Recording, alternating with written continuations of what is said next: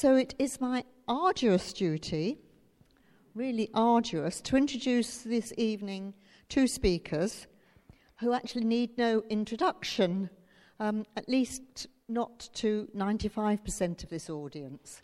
But for the benefit of the 5%, I will introduce them in the order that they're going to speak, I believe. Richard Llewellyn is the former Bishop of Dover, from which position he then became Bishop in Lambeth. After his retirement and his return to Canterbury, he devoted, and still does devote, much of his time and energy to supporting the justice for Palestinian cause. But recently he's also turned his attention to the pressing subject of climate change, and it's on that tonight that he's going to lead us. Richard was convener of this lecture series between 2012 and 2017, and he took over from our second speaker, John Butler, another person with very varied interests and talents.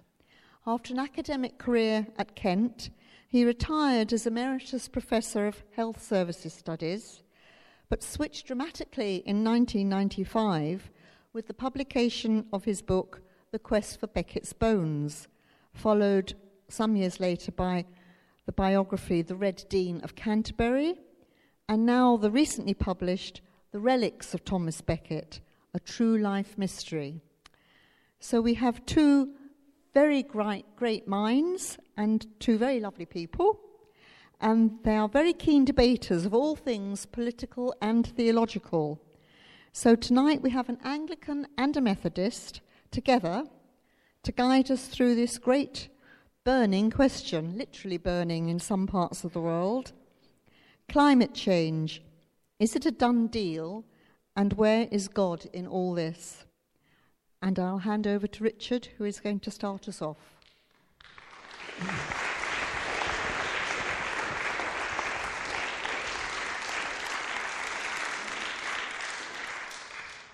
Well, good evening to you all, and thank you for coming. It is worse, much worse than you think. With these disturbing words, David Wallace Wells begins his, what I think is an excellent book on global warming, which he entitled The Uninhabitable Earth. David Wallace Wells is not a scientist. He is deputy editor of the New York Magazine and a contributor to The Guardian.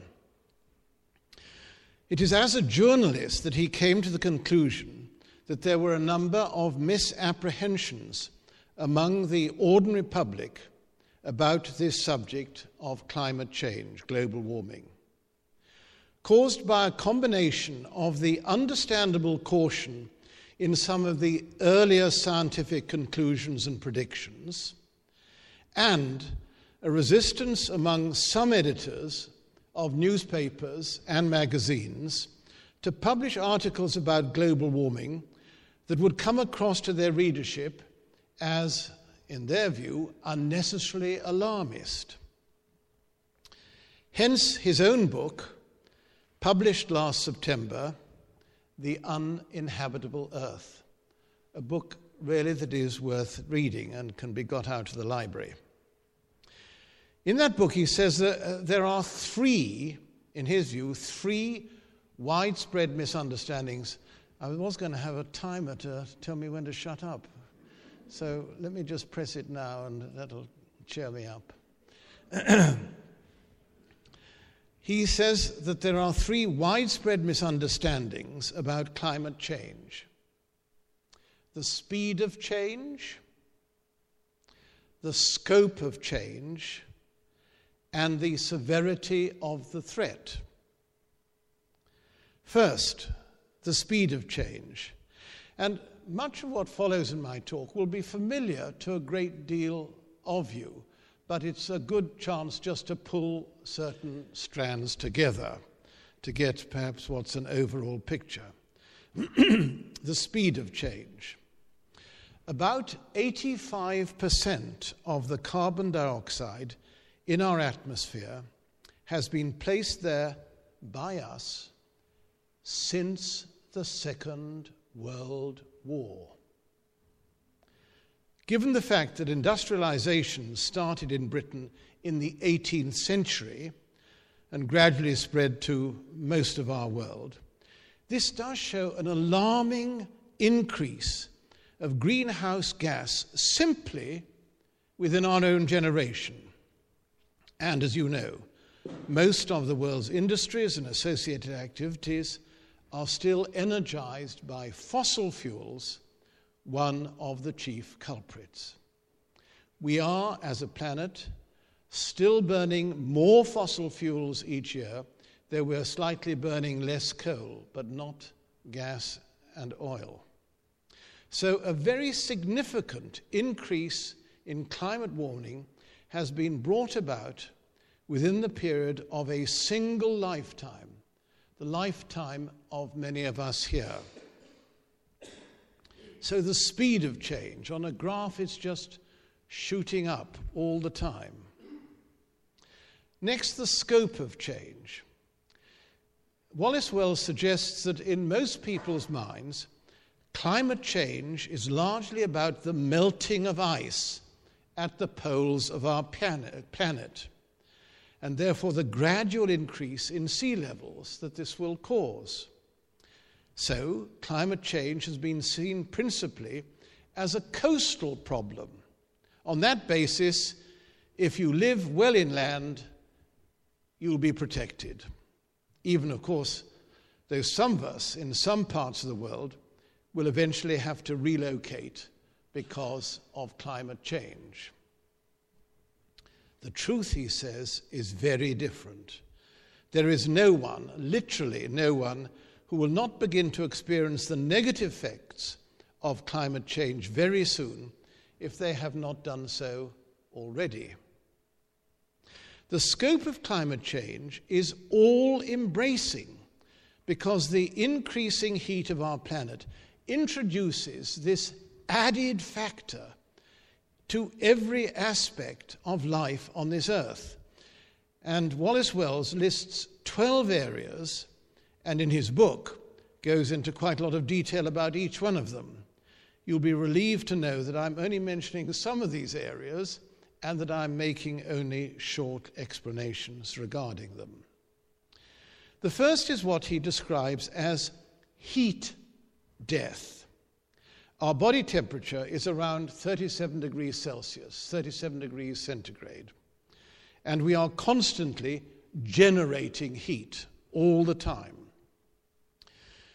So we have to live in an environment that cools us.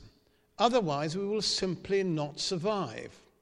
Rather like the fact that the engine of a car, without its cooling radiator, would soon blow up.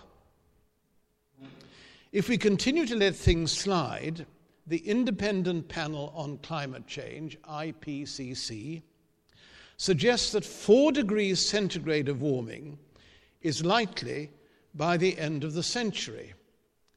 That would deliver what today seems like unthinkable impacts. Wildfires of huge intensity, consuming forests and communities, hundreds of drowned cities, and many other cities now home to millions of people across India and the Middle East, becoming so hot that stepping outside in the summer would be a lethal risk. In fact, he says, all this could happen much sooner with as little as 2 degrees of warming. You do not need to consider, he says, worst-case scenarios to be somewhat alarmed. Then there is hunger. Over half of our nutrition comes from crops of one kind or another. The tropics are already excessively hot to grow grain efficiently. The places where grain is growing today, at the moment, are at a reasonably ideal growing temperature. But even a little warming will reduce this efficiency. And at 4 degrees of warming, corn yield in the United States, the world's largest producer of maize, will drop by almost half. At the same time, this planet is having to feed more and more people. Drowning. That the oceans will become a killer is a given. Barring a radical reduction of emissions, we could see at least 4 feet of sea level rise and possibly 8 feet of sea level rise by the end of this century, only 80 years away. A radical reduction of our carbon emissions of the order of restricting climate change to what the IPCC recommends, 2 degrees, could still produce as much as 6 feet of rise in our oceans by the end of this century. In another book I've read, this time by a man called Jeff Goodell, called The Water Will Come, he runs through a few of the places that will be transformed into what he describes as underwater relics. Any beach that you and I have ever visited, the Kennedy Space Center, the United States' largest naval base located in Norfolk, Virginia, the entire nations of the Maldives and the Marshall Islands, most of Bangladesh, all of Miami Beach and much of the South Florida Paradise Coast, St. Mark's Basilica in Venice, the White House itself, and the list goes on. And this massive drowning will, of course, produce millions of refugees. And you've already seen how good we are with coping with the refugees just from the war, a recent war in Syria and Iraq.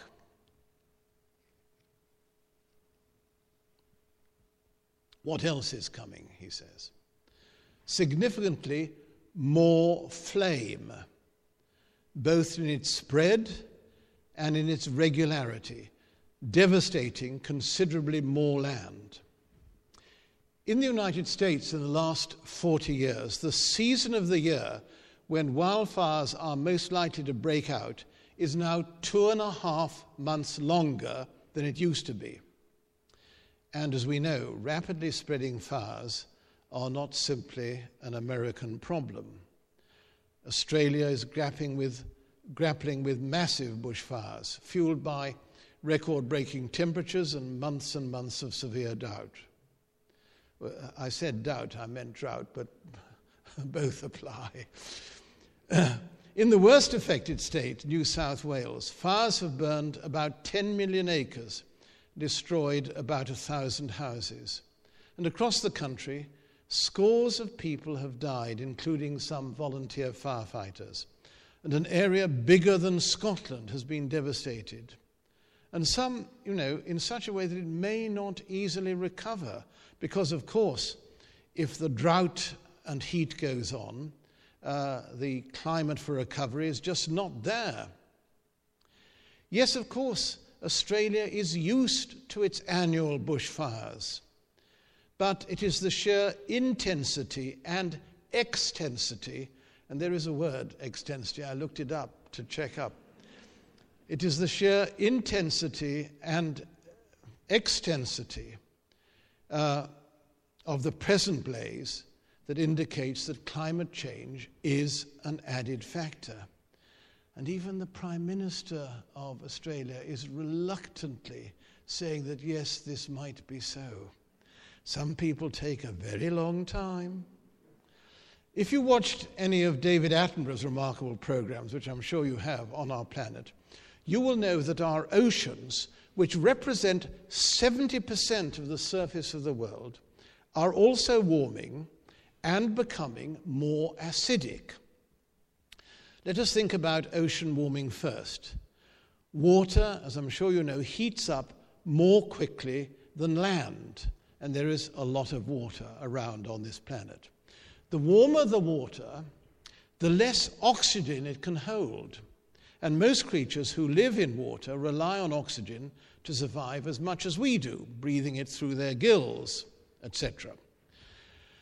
The warmer water is also killing off our coral reefs, not only are they extraordinarily beautiful, but they are a breeding ground for countless marine species at the bottom of the feeding chain. So loss of coral reefs is little short of disastrous.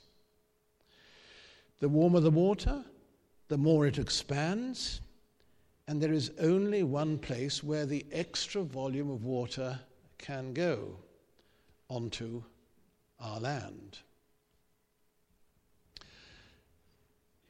They become more acidic too. Water dissolves carbon to form an acid called carbonic acid. Our oceans absorb a huge amount of the carbon that we produce, which would otherwise, of course, have increased the greenhouse effect in our atmosphere if this carbon dioxide hadn't been absorbed by the oceans and had gone up into the atmosphere above us. Just one statistic. If the same amount of planetary heat that has been absorbed by the oceans in the last 70 years had instead gone into the atmosphere in the form of carbon dioxide, our planet would have seen a warming not just of 2 degrees, nor even of 22 degrees, but an astounding 36 degrees. I mean, that is a mind-boggling figure. Scientists are telling us that 4 degrees of global warming would be disastrous. What would 36 degrees have been like? But fortunately, our oceans have saved us. But saved us at a great deal of cost to themselves. Because as carbon dissolves in our water, our oceans become more acid. And the more acid they become, the less hospitable are our oceans to many of the creatures that live with them. And yet, the creatures of our oceans are vital to our own well-being. The oceans feed us. Globally, seafood accounts for nearly 1/5 of all animal protein in the human diet. Next point. Already in our own day, millions of our fellow human beings suffer from a shortage of clean, fresh water already. Not only does increased industrialization and increased intensive farming lead to water shortages, so does a warming planet.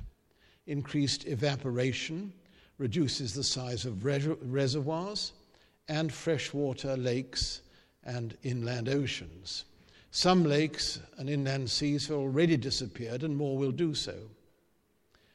Water that we can use to drink and wash and cook will be in increasingly short supply for more and more of us.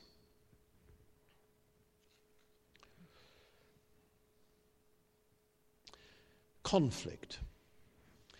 Conflict between communities and societies is likely to increase as resources for human habitation and food and water become scarcer and as migrations increase.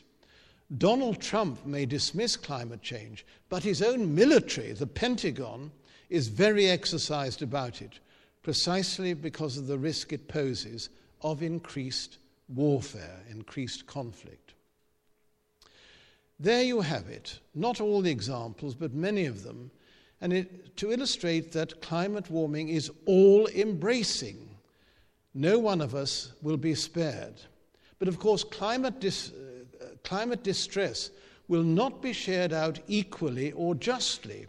Many communities that have contributed least to climate change are among the most vulnerable and have fewer resource effect. So there is a justice issue as well. And lastly, there is the severity of the change. Climate warming has already reached a stage that means that what the IPCC, Independent Panel of Climate Change, is asking of us will not put this planet back to where it was before all this began. For the last 11,000 years or so, since the last major ice age, we've been living on a more or less steady state planet. With the temperature rise that we already significantly contributed to in the last generation or so, we have sufficiently altered the climate on this planet to create what can be legitimately described as a more hostile environment. If we stopped burning all fossil fuels tomorrow, there is more than enough carbon dioxide in our atmosphere to keep the planet overheated compared with what it has been for many hundreds, perhaps thousands of years. If I've illustrated the severity of the situation facing us, it's only because all the research I've done has been a real eye-opener to me, and I want it to be a real eye-opener to you as well. But David Wallace Wells states very clearly that we human beings who've brought about this situation, first of all largely unknowingly, and latterly with growing awareness of the harm that we have been doing, also have the ability to halt it and even possibly reverse it. So in answer to the question, is climate change a done deal? The short answer is, it doesn't have to be a done deal. What is lacking is not the technology, nor the resources to put the technology to good use, but the corporate will. Yes, we will have to change our lifestyle significantly, and that will be inconvenient and uncomfortable, but not impossible. And every change of personal lifestyle, however small, is important because it is a seal of our own commitment to this most important cause and can be an example to others as well. So first, we need to convince ourselves that the necessary changes will be well worthwhile for the sake of our children and grandchildren and their grandchildren. Then we will need to convince others. And then together, the most difficult task of all, we need to convince our leaders, national and international, that we are ready to face the challenges that confront us all. It's taken me about 20 minutes to say to you what I have wanted to say. What I'd like you to do now is to listen to a couple of other people who can say it all in less than 4 minutes and say it very well indeed. This is not a drill. My name is Greta Thunberg. We are living in the beginning of a mass extinction. Our climate is breaking down. Children like me are giving up their education to protest. But we can still fix this. You can still fix this.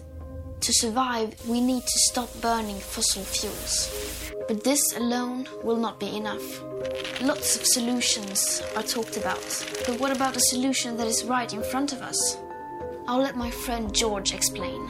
There is a magic machine that sucks carbon out of the air, costs very little, and builds itself.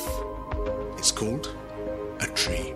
A tree is an example of a natural climate solution. Mangroves, peat bogs, jungles, marshes, seabeds, kelp forests, swamps, coral reefs, they take carbon out of the air and lock it away. Nature is a tool we can use to repair our broken climate. These natural climate solutions could make a massive difference. Pretty cool, right? But only if we also leave fossil fuels in the ground. Here's the crazy part. Right now, we are ignoring them. We spend 1,000 times more on global fossil fuel subsidies than on natural-based solutions. Natural climate solutions get just 2% of all the money used on tackling climate breakdown.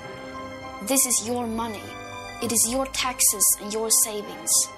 Even more crazy, right now when we need nature the most, we're destroying it faster than ever. Up to 200 species are going extinct every single day. Much of the Arctic ice is gone. Most of our wild animals have gone. Much of our soil has gone. So what should we do? What should you do? It's simple. We need to protect, restore, and fund. Protect. Tropical forests are being cut down at the rate of 30 football pitches a minute. Where nature is doing something vital, we must protect it. Restore. Much of our planet has been damaged. But nature can regenerate, and we can help ecosystems bounce back. Fund. We need to stop funding things that destroy nature and pay for things that help it. It is that simple. Protect, restore, fund. This can happen everywhere. Many people have already begun using natural climate solutions. We need to do it on a massive scale. You can be part of this. Vote for people who defend nature. Share this video. Talk about this. All around the world, there are amazing movements fighting for nature. Join them.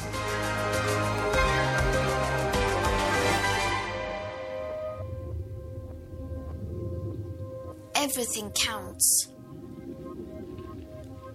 What you do counts.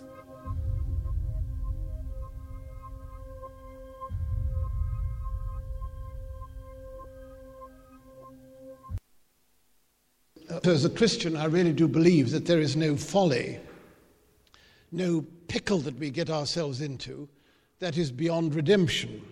For we believe in a God of infinite resources, infinite surprises, and infinite forgiveness.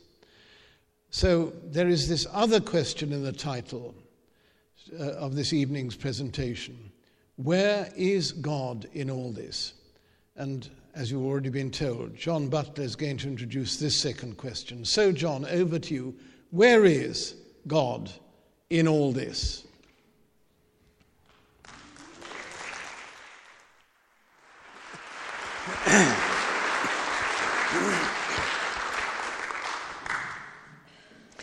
You may very well think it perverse, even reckless, for an Anglican bishop to delegate responsibility for talking about God to a Methodist layman. But that is the position I find myself in this evening. I'm still not sure why I agreed to do it, but it may be relevant that the arrangement was concocted 2 months ago over lunch in a Lebanese restaurant while Richard was drinking a large glass of water and I was drinking a large glass of red wine. A curious inversion for an Anglican and a Methodist, you might think. But that's ecumenism for you. Anyway, here I stand.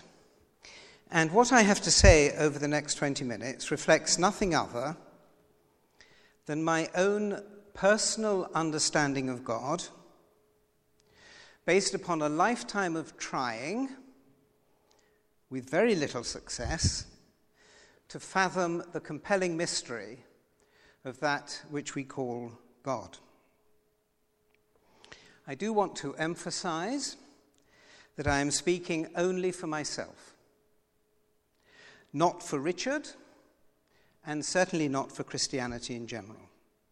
We each have our own particular understanding of who or what God is, and if yours is a different understanding to mine, well, you will have your chance to sound forth in a moment when we engage in the fellowship of controversy. So the good bishop has asked me to reflect upon where God is in the climate crisis that is now beginning seriously to endanger our beautiful planet. And I will do that. But I want to start in a rather different place with the consequences of the choices we each make as individuals. I believe that as human beings we have been created with a good deal of freedom to choose the ways in which we are going to live our lives. In the time-hallowed debate between free will and determinism, I am on the side of free will, though I do recognize, of course, that the particular and unique circumstances of each person's life will place limits on the extent to which that freedom can be exercised. But as a matter of principle, I believe in free will. If God has indeed created us, then he has done so in a way that allows us a good deal of freedom to choose the kind of people we want to be. That is the central message from the story of the Garden of Eden. Adam and Eve were free to choose whether or not to do that which they had been forbidden to do.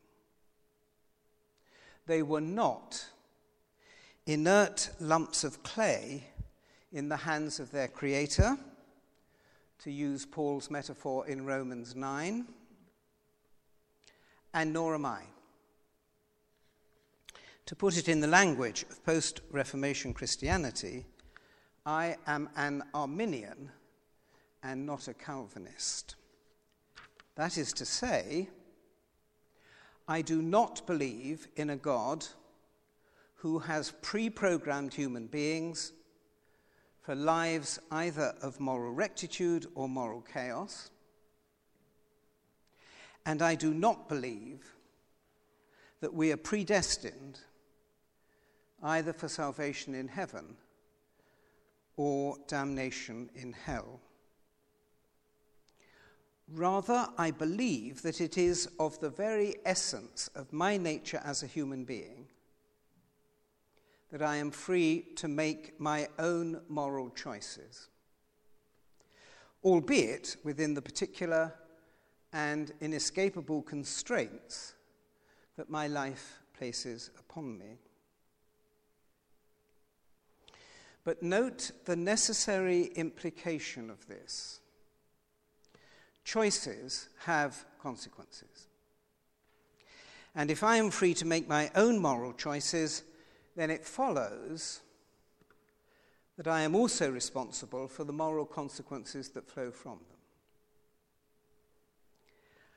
I can't blame anyone but myself if the decisions that I make turn out to be harmful to myself or to others. Let me be quite clear about this. The counterpart of having freedoms is that we also have responsibilities. Though I would immediately want to add that this is not something that people wish to hear these days. For ours is an age in which it is always someone else's fault, never our own. Don't blame me. It's my upbringing. It's my genes. I'm only doing my job. In truth, of course, there's nothing new about this. It was my wife who led me astray, said Adam. No, no, no, replied Eve. It was all the fault of the snake. And the snake, as wags throughout the ages have reminded us, didn't have a leg to stand on. But, and this is the second step in my argument, although in principle we have the freedom to do both good and bad things,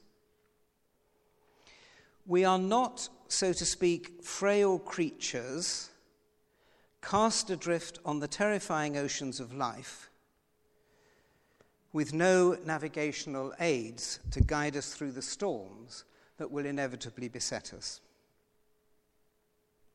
Quite the reverse. Christianity and the other great world faiths and the accumulated wisdom of secular philosophers down the ages have given us very clear and surprisingly consensual precepts, guidelines, commandments, call them what you will, about the best ways of living in the fullness of our humanity. Ways that will enhance and beautify and dignify our own lives and the lives of those we encounter in the everyday. Adam and Eve had the freedom to make their own choices, certainly. But in doing so, they knew how they were supposed to behave. And so do we. We too know how we are supposed to behave if we are to flourish as human beings. We know what righteousness looks like, even when we are doing our best to avoid it and blaming others in the process. The language may differ from one religious or secular tradition to another, but the focus is the same. What does the Lord require of us but to act justly, to love loyalty, and to walk humbly with our God? Love is better than hatred. Generosity is better than greed. Truth is better than deceit. Peace is better than war. Humility is better than pride. Compassion is better than hard-heartedness. Forgiveness is better than revenge. There's nothing complicated about it. Simples, as Sergei would say. That's the second stage in my argument before I try to scale it up to the level of humanity as a whole. That we not only have the freedom to make our own moral choices, we also have no shortage of precepts or guidelines or commandments from the age-old wisdoms of both religious and secular experience as to how we should exercise that freedom for our own and other people's good. And here's the third step. I put it first as a question. What if, in spite of the precepts or guidelines or commandments that we know so well, we still persist in making wrong choices? What if, even though we know that we are not behaving well, we still put the love of self above the love of neighbor, still put greed above generosity, still put deceit above the truth? What then? Will the point eventually be reached when God will intervene to save us from ourselves?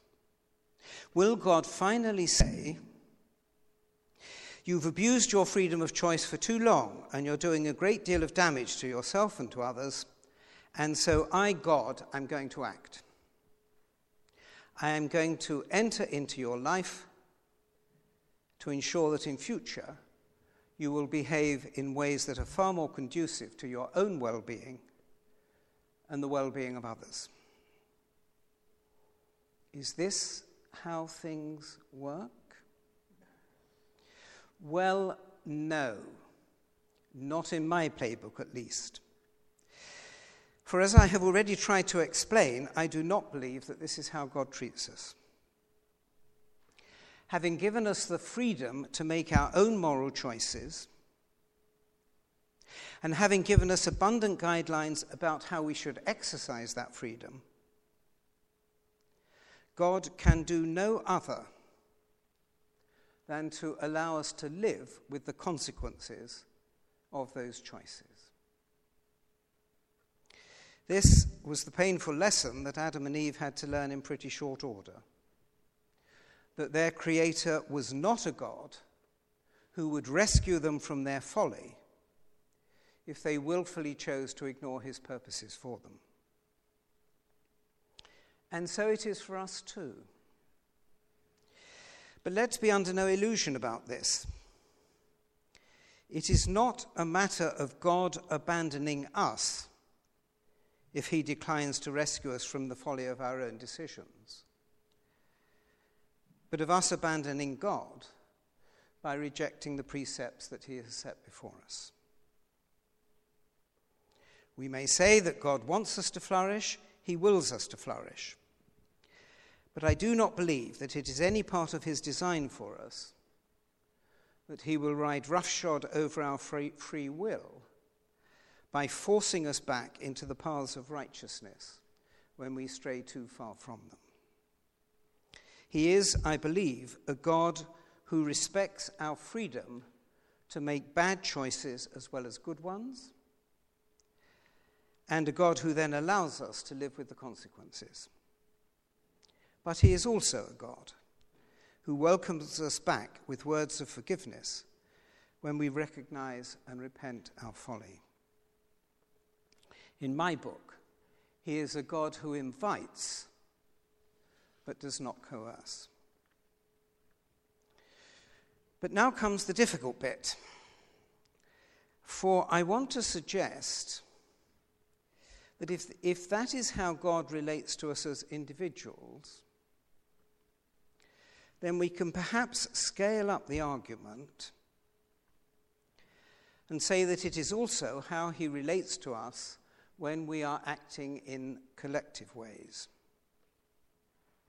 Let me try to run through the 3 steps.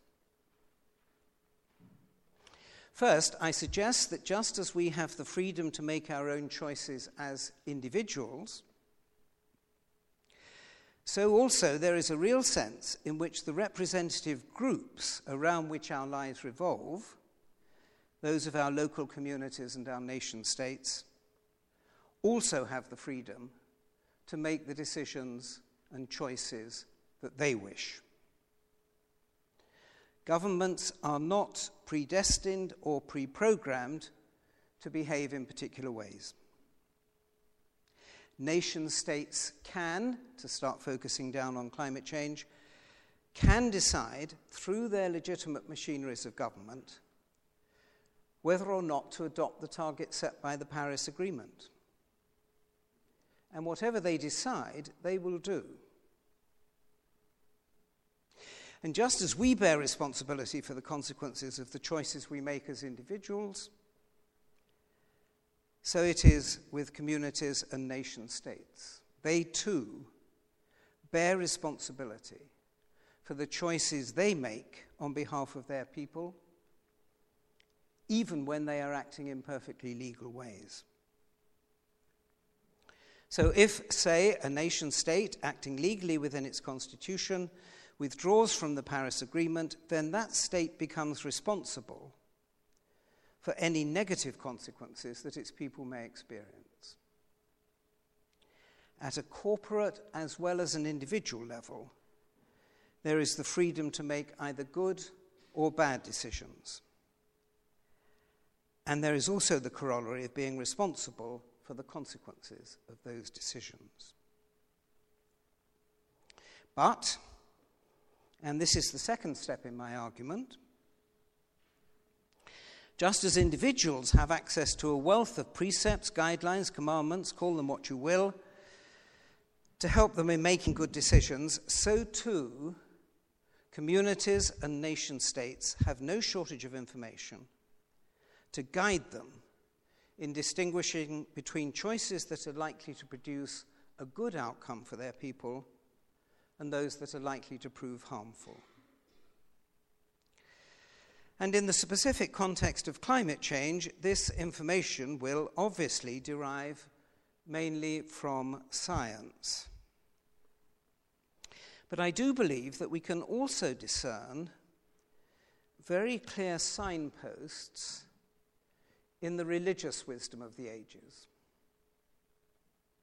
Now, I'm not suggesting that the Bible can double up as a handbook on the management of climate change. It has nothing to say about that specifically. But religion does have a great deal to say about the right attitudes we should have towards the sanctity of life in all its forms. Attitudes of reverence, nurture, non-exploitation, respect for life. I have no problem in saying as a religious imperative that the sacred duty of care we owe to each other extends also to a sacred duty of care we owe to the whole of nature.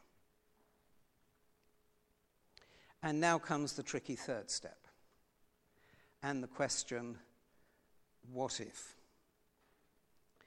What if, in spite of all that we already know and all that we are likely to discover in the future, we still persist through the actions that the representatives of our communities and our nation states take on our behalf, in going down the road that is likely to cause catastrophic or even terminal harm to our planet. What then? Will God intervene when we stand on the threshold of oblivion to stop that happening? If I have prepared the groundwork carefully, you won't be surprised by my answer. No, he won't. Not in my playbook, at least. Just as God does not intervene to force us to make good choices in our personal lives, so he does not intervene in the political processes of communities and nation states to ensure that the choices that they make will lead to the flourishing of their people and the planet. I do not believe in a God who will shield communities and states from the consequences of bad decision-making, however much we may beseech him to do so in our prayers. To put it as bluntly as I can, I do not believe in a God who will intervene dramatically at the last moment to save our planet if, in our collective folly, our representatives in the relevant political arenas of the world continue to make choices that might lead to the death of the planet. Why should he? He can't be part of any cosmic plan, for we know that in the very long run, our planet will die when the sun eventually runs out of the hydrogen that fuels it. So it's not a question of whether life on Earth will ever become extinct, but when. Unless, of course, you happen to believe that God will miraculously top up the sun's supply of hydrogen just before the apocalypse occurs, which I don't. I do not believe that there is any necessary reason why life on Earth should continue forever. And as far as I can discern, there is no particular reason why God should ensure that it does, even if he could, which I doubt.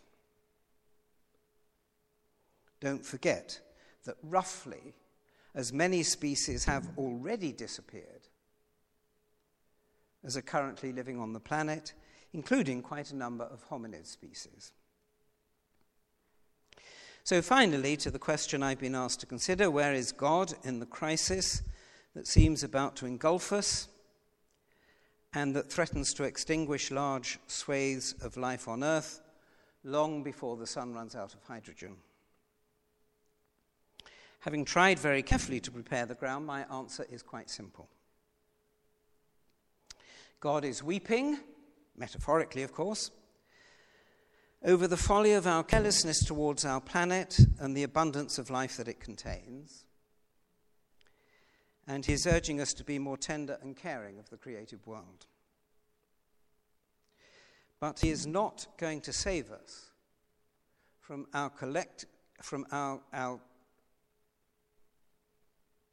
collective suicidal obsessions if, in spite of all that we know, we are still determined to go down the paths of self-destruction.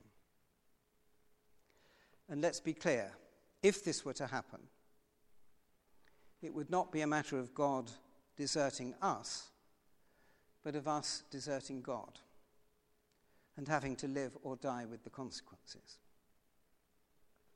So I find myself coming to a similar conclusion to Richard, albeit by a different route. Things may look bleak, but they are not hopeless. And for those of us who are Christians, our hope lies in God, not an interventionist God who will step in at the very last minute and miraculously undo all the harm we have caused to our planet, but a God whose wisdom can still, even at this dangerously late stage, illuminate the right path that we should be taking forwards. But I'm afraid I must still wag a prophetic finger, for if humanity collectively chooses to reject that wisdom, then there's nothing that God can or will do about it. And life on earth will end rather sooner than the 5 billion or so years that are left before the sun finally runs out of hydrogen.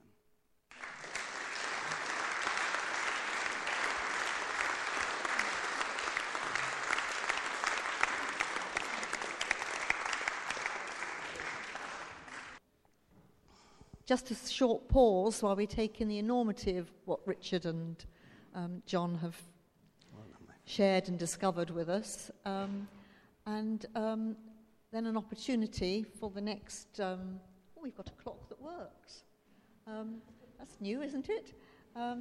We've got 35 minutes for conversation and debate and questioning and disagreement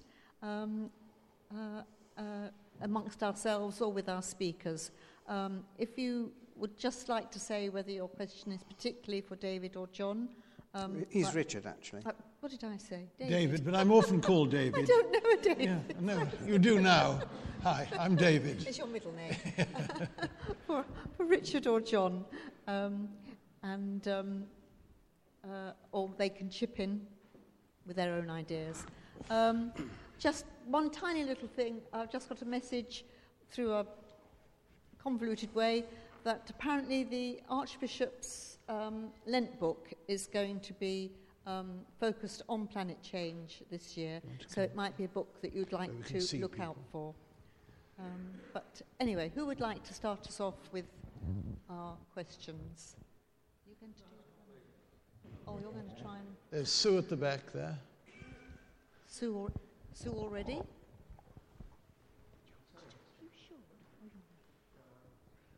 Hi, Keith. Where's Keith gone?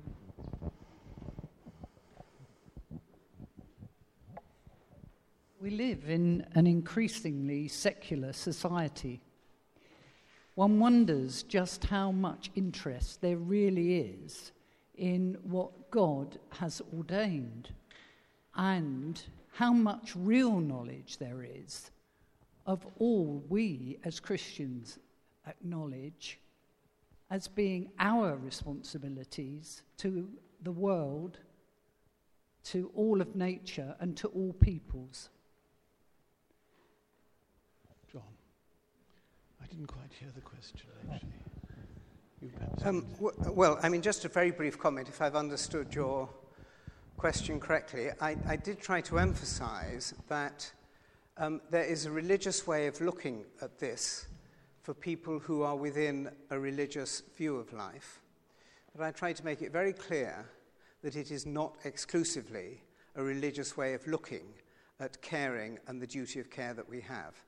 And I do see, and I see this as a sign of hope, that people from very different social, ethnic, religious traditions, are coming together and are saying much the same sort of things. And I think this is a very positive thing. I was asked to talk particularly in a Christian context about how I saw the Christian God relating to this, and I tried to do it.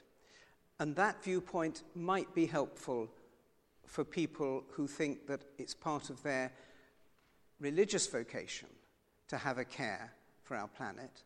But that's not exclusive. Other people from other traditions and non-religious traditions have the same sense of care and obligation. So if, as a religious person, you found anything helpful in what I said, that's good.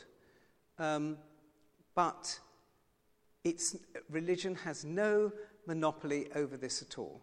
It does give commandments, precepts, guidelines for those of us who are in those kinds of communities. But increasingly I see the same kinds of precepts and guidelines in other religious communities and in non-religious communities. And I think that is a very, very hopeful sign.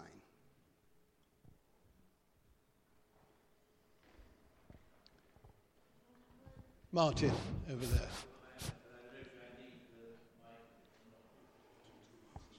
No, we're okay. No, I'm very happy standing. It's easier to see people. No, not at all. But hold the microphone, yeah. Yeah. Is engendering a responsibility I don't think the mic is duty switched on. of care? Oh, sorry. Yeah, can you hold it a bit closer? Hello. It seemed to me as we're listening to you that the underlying precept is trying to engender a duty or a consciousness of a duty of care. That's the nub of it. And that is present, as you suggested, in various faiths and things.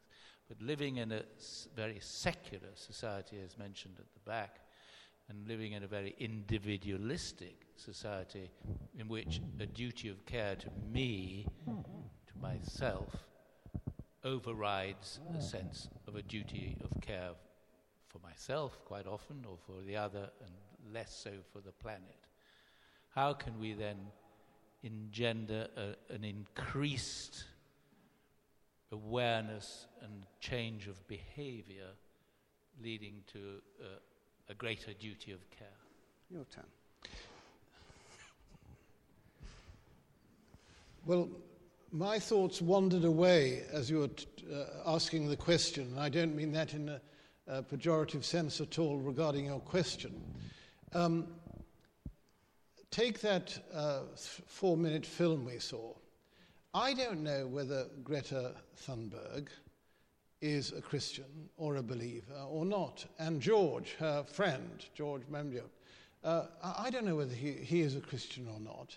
What I certainly know is that this extraordinary young woman has spoken and acted in a way that has caught the imagination of literally millions of young people around the world. And I find that extraordinary and heartening. Now, they are not all from religious backgrounds. And I do think that, now talking in religious terms, if in any sense the divine image is in all of us, and I know that's a religious phrase, we have all got within us this sense of care. It may be overladen by a great deal of selfishness at times, but I think it's basic to our humanity that we do care. Parents care about their children, whether the family is religious or not. People care about one another in all sorts of ways. I know we don't read it in the papers, but it's there going on all the time. And I think if we can encourage and somehow light the flame of care about our planet, then the politicians will respond, because they're always just behind where we want them to be, but they're not that far behind, or nobody would vote for any of them. So I just feel this spirit of care is in all of us, and it just needs to be released and encouraged. And I think there are extraordinary ways of this happening. Who would have thought that this young girl sitting alone outside the Swedish Parliament on the steps there, saying nothing but with a notice, "Schools strike for climate," not even climate, "Schools strike for climate" in her own language, would have brought about what she has been the catalyst for doing. I don't think that necessarily answers your question, but it's what I was thinking about. No. There's Richard there and one or two others, and Joe. Yeah, Joe and Richard. I think there are complications. Rosemary? Yes. Yeah. It's you, Rosemary. I think there are complications about this matter of choices. I mean, how are we going to care for people who, if there weren't coal mines or Flybe collapsed, actually would lose their jobs, would lose their livelihoods, not be able, perhaps, in the question of coal mining in parts of the world, would not be able to feed their family or have anywhere to live? How are we going to care for them? We always seem to be making assumptions that there is one right choice and one wrong choice without actually seeing that choices impact on both sides of the equation. You're absolutely right, and I don't think I ever said that choices are straightforward or simple. Certainly not in such immensely complicated things as geo-global and geo-biological and geopolitical movements. All choices are, even choices in our everyday lives, they're very rarely 100% one way, 0% the other way, so we'll go to that. That's not how life is. But the fact that choices are complicated doesn't absolve us from the responsibility of having to grapple with them. I think that's the essential answer I give to your question.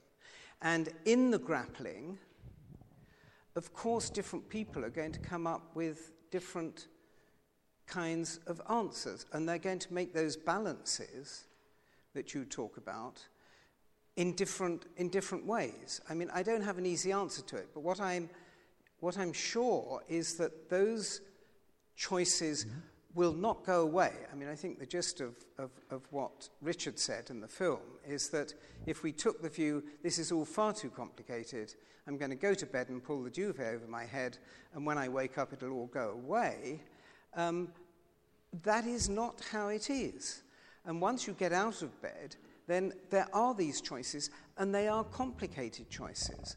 But I think one message that's come through from Richard, and the message I got from that film, is that although ordinary people like us cannot do very much, it is not true to say that we can do nothing.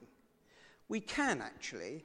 We can do things in our own life, but crucially also, I believe we can have an effect, not on the scale of Greta, but we can have an effect by participating in the community and nation-state decision-making machinery. And if we feel that our political representatives are getting the balance wrong, then I think we should say so, and we should have the courage to say so. But I would never wish it to be thought that I take the view that these choices are simple, and if we don't face up to them, they'll go away. We're long, long past that. And if I could do a supplementary to that, see, Rosemary, the example you give is about a change that comes about because of our responding to climate change. But these kinds of changes have been going on in our society for other reasons all the time. When supermarkets developed, and most of us go to them, the corner shops suffered, and people suffered because of that. That's just a very almost naive example. Why, post-war, did we actually vote for a government that brought in a vital social contract within the nation, so that we had proper social benefits for those who found themselves without a job, most of the time without any fault of their own. So we need to create, and we have in this country, although we could be in danger of abandoning, create a social environment where people who lose out, and there will always be people who are losing out for one reason or another, are cared for until they can reorientate their lives, as many heavens do, and find another way of leading a fulfilling life. This isn't just a climate change problem. This is a problem of social change that is going on all the time now.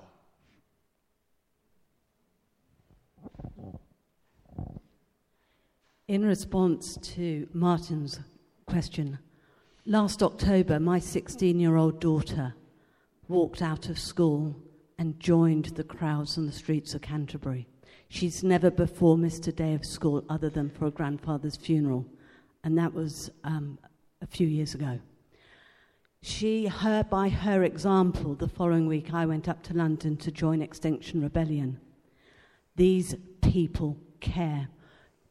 My kids have asked me, Mum, can we please do something about this? It really is. Their example is influencing us. It's going to be my grandchildren that are going to be around, God willing, at the end of this century. their children. This stuff's for real. And as a mother and as a priest, we've got to really do something about it.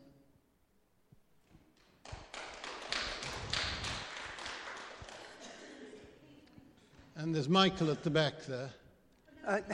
Oh, sorry. Sorry. Yeah, sorry, I was just trying to help.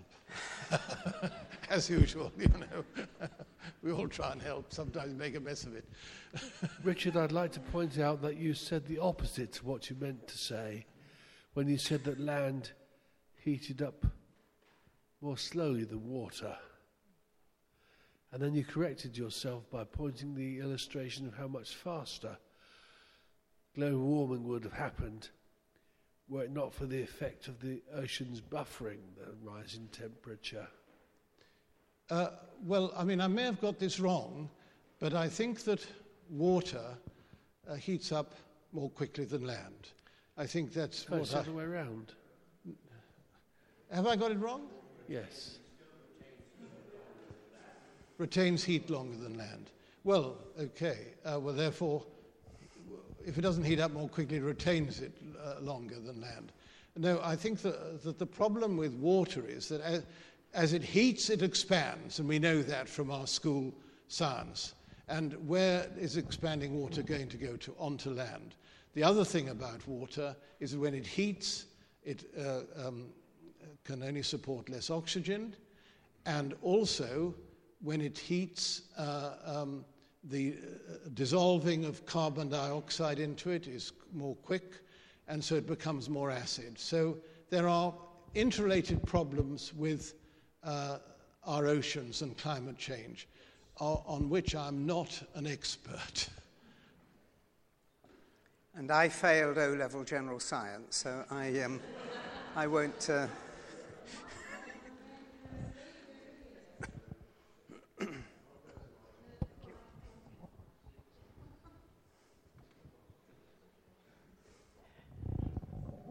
Really partly to illustrate what John has said, that many people are getting involved in all this, just as a matter of information to the meeting. There's a remarkable organisation called Canterbury Climate Action Partnership, and Rosemary, who spoke earlier, and I were at a meeting of this last night, and I find it one of the most serious and business-like groups that I have belonged to in all my time here in Canterbury. There are some remarkable people in it. The City Council are behind it, kicking and screaming, you might say, but we're sort of holding their feet to the fire, if that's unfortunate metaphor. But 3 universities are involved, the churches, the faiths, the Ethnic Minority Council.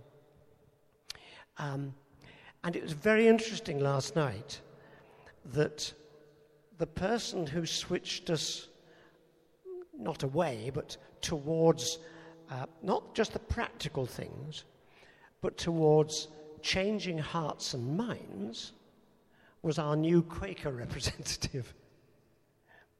But this is really for your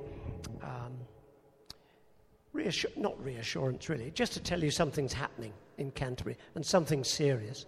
And this is a small part, a significant part, of something bigger. Richard Norman here chairs the Sustainable Development Goals Forum, which is about wider things than this, but it's all interconnected. And then finally, and say something unpopular now, because there is a rival meeting to the next meeting of this group in the Catholic Church. The Canterbury Society are inviting Canterbury people to hear of some initiatives towards climate change, mitigating the ill effects. It'll be going on at the same time. I shall be very torn next month. Thank you both for what you've been saying.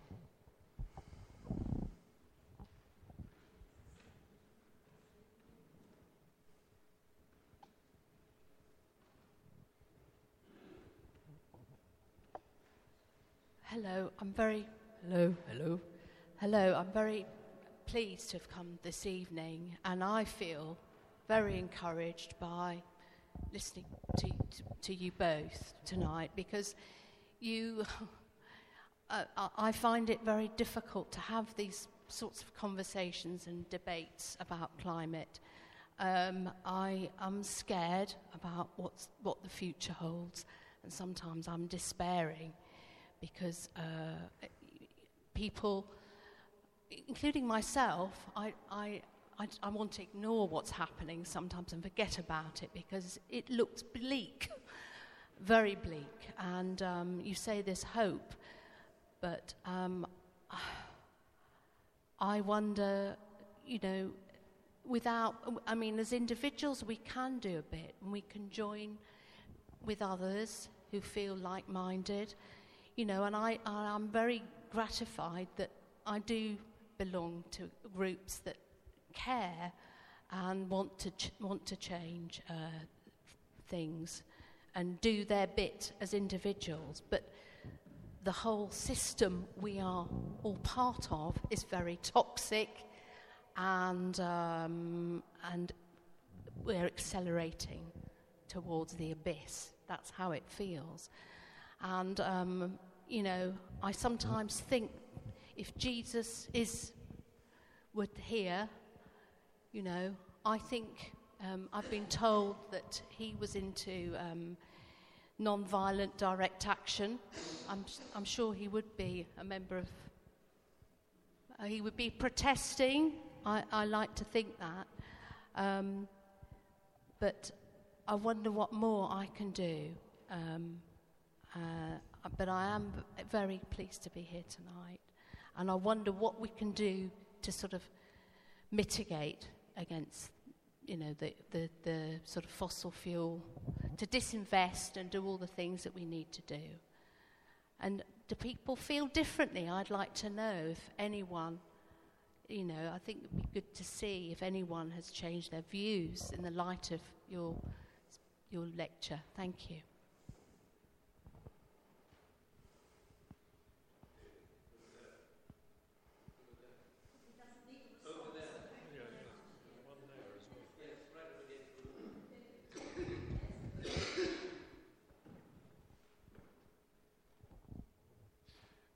Thank you, John. Can I come back to the theology for a moment?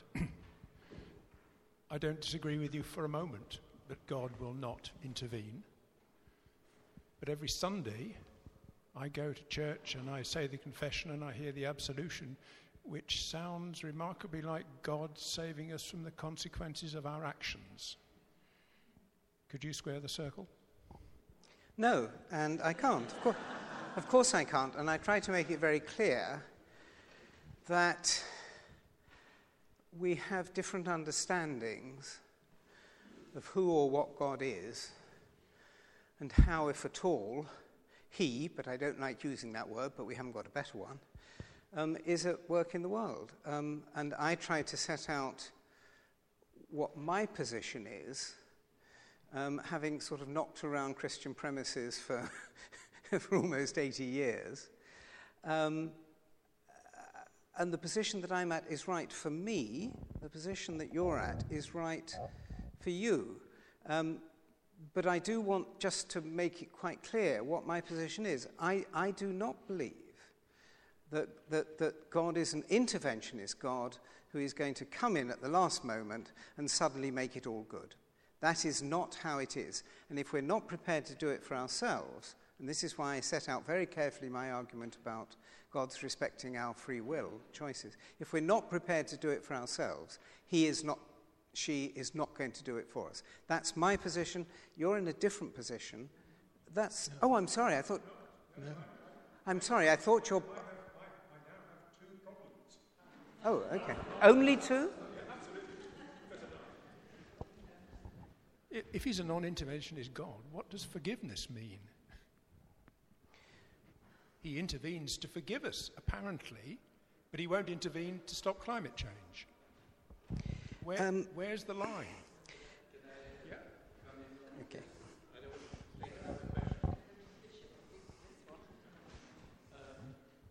Because Yes, I think we're both all on the same track in a way. Absolution and forgiveness and things changes you and changes me, but doesn't change God. I heard something quite recently looking at Shadowlands by mistake, and C.S. Lewis was saying, I was going to ask about prayer, so this might lead into it. You know, where does prayer? And he says, I just have to pray, and I always pray. And then he said, doesn't change God, it changes me. So I believe that part of my prayer is to ask for God's blessing, God's guidance, God's precepts, not because they're going to change him or her, but they will change me. And part of what we're trying to do is how can we change ourselves? And in changing ourselves, then our attitudes change others. I think that one problem that Christians really do face is over this whole understanding or bewilderment about an interventionist God. Because if you look through the prayer books, if you look at the 1662 prayer book, and indeed even common worship, we are very often praying, asking for God's intervention in our churches. And I find this difficult and bewildering. Then, of course, we do have a God who, if we are Christian, believed, intervened in a most extraordinary way in choosing to become a man among us. Now, you may not call that an intervention. It's called an incarnation, but it seems to me to be a very interventioning kind of action that he did then. Nobody's come up with the question, well, you know, Christians have a God who saves us. Isn't he going to save us from this? And there's this word save that is just bandied about, and a lot of us are bewildered about what it really means. We have a God who has sufficiently intervened in this world to show us his way. I believe that he constantly sustains, guides, encourages, and inspires us with his Holy Spirit. I don't call that intervention. Intervention for me is much more like sort of pulling certain levers. I don't think that God is ever absent from us. I don't believe that God is ever inactive in our lives. But he is inactive in such a way that still allows us the freedom to choose. Now, you know, how you square that circle, I don't know, but I think it's still there.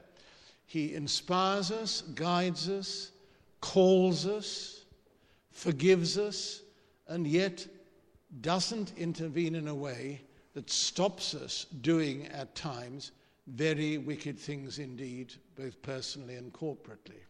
That is how I see him acting in the world, and it's still, to me, a total mystery. But I go along with what John says. We can't expect a God to come and bail us out. Many people of the Jewish faith gave up being believers in Yahweh and Jehovah at the end of the Second World War because they said, well, if God didn't intervene to save us, his chosen people, from the Holocaust, he isn't really worth waving a flag for. And as you know, a lot of Jews, both in Israel and outside Israel, are very much secular Jews, and some of them became secular because of the Holocaust.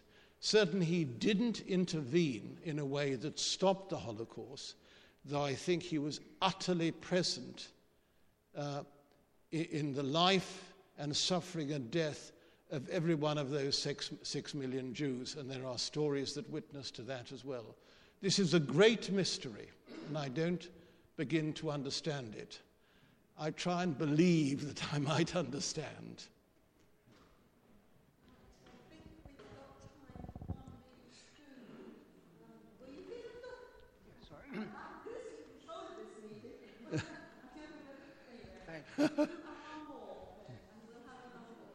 We're clearly in a very sensitive situation theologically here, and I have to confess I do speak as a committed Christian.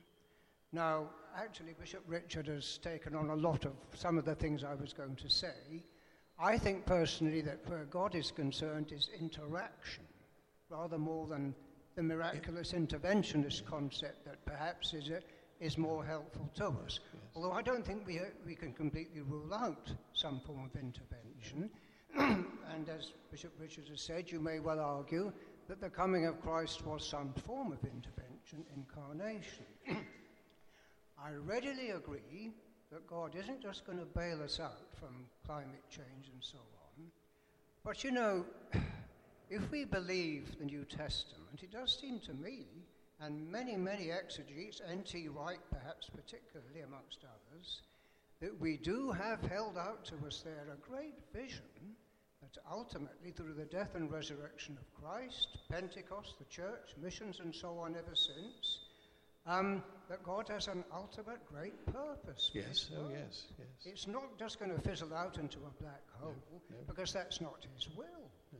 And ultimately there will be a great future, and although what we do is very important, ultimately it's not going to actually affect the final ultimate issue.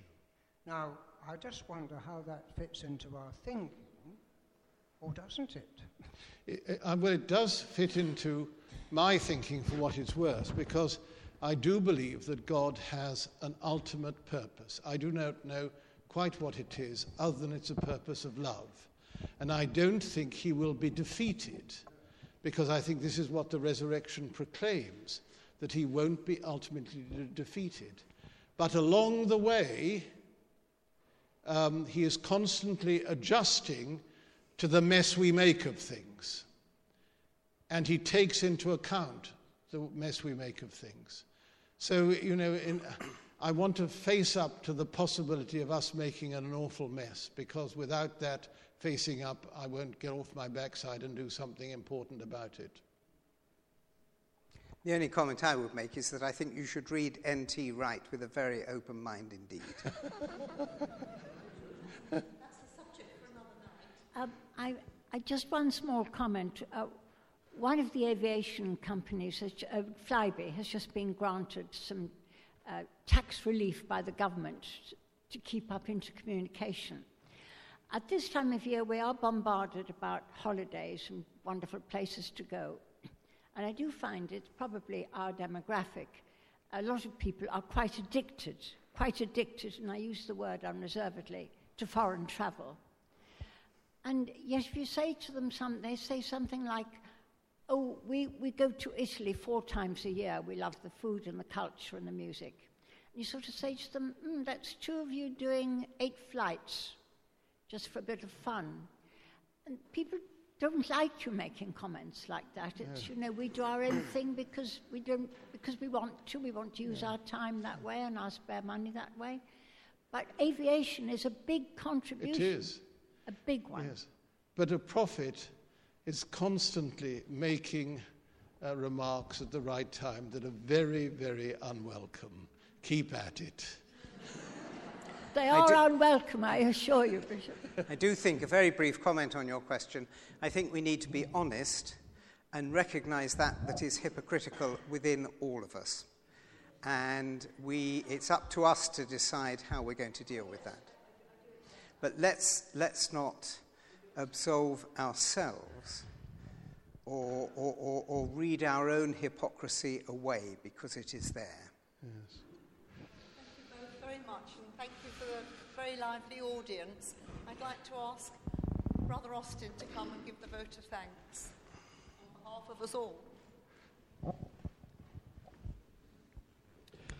Today at our service in Greyfriars, Archdeacon Joe Kelly Moore took our service, and talking to her afterwards, she said that friends in Auckland had phoned her that in the afternoon they'd had to switch the lights on because the smoke from Australia had forced them to do so.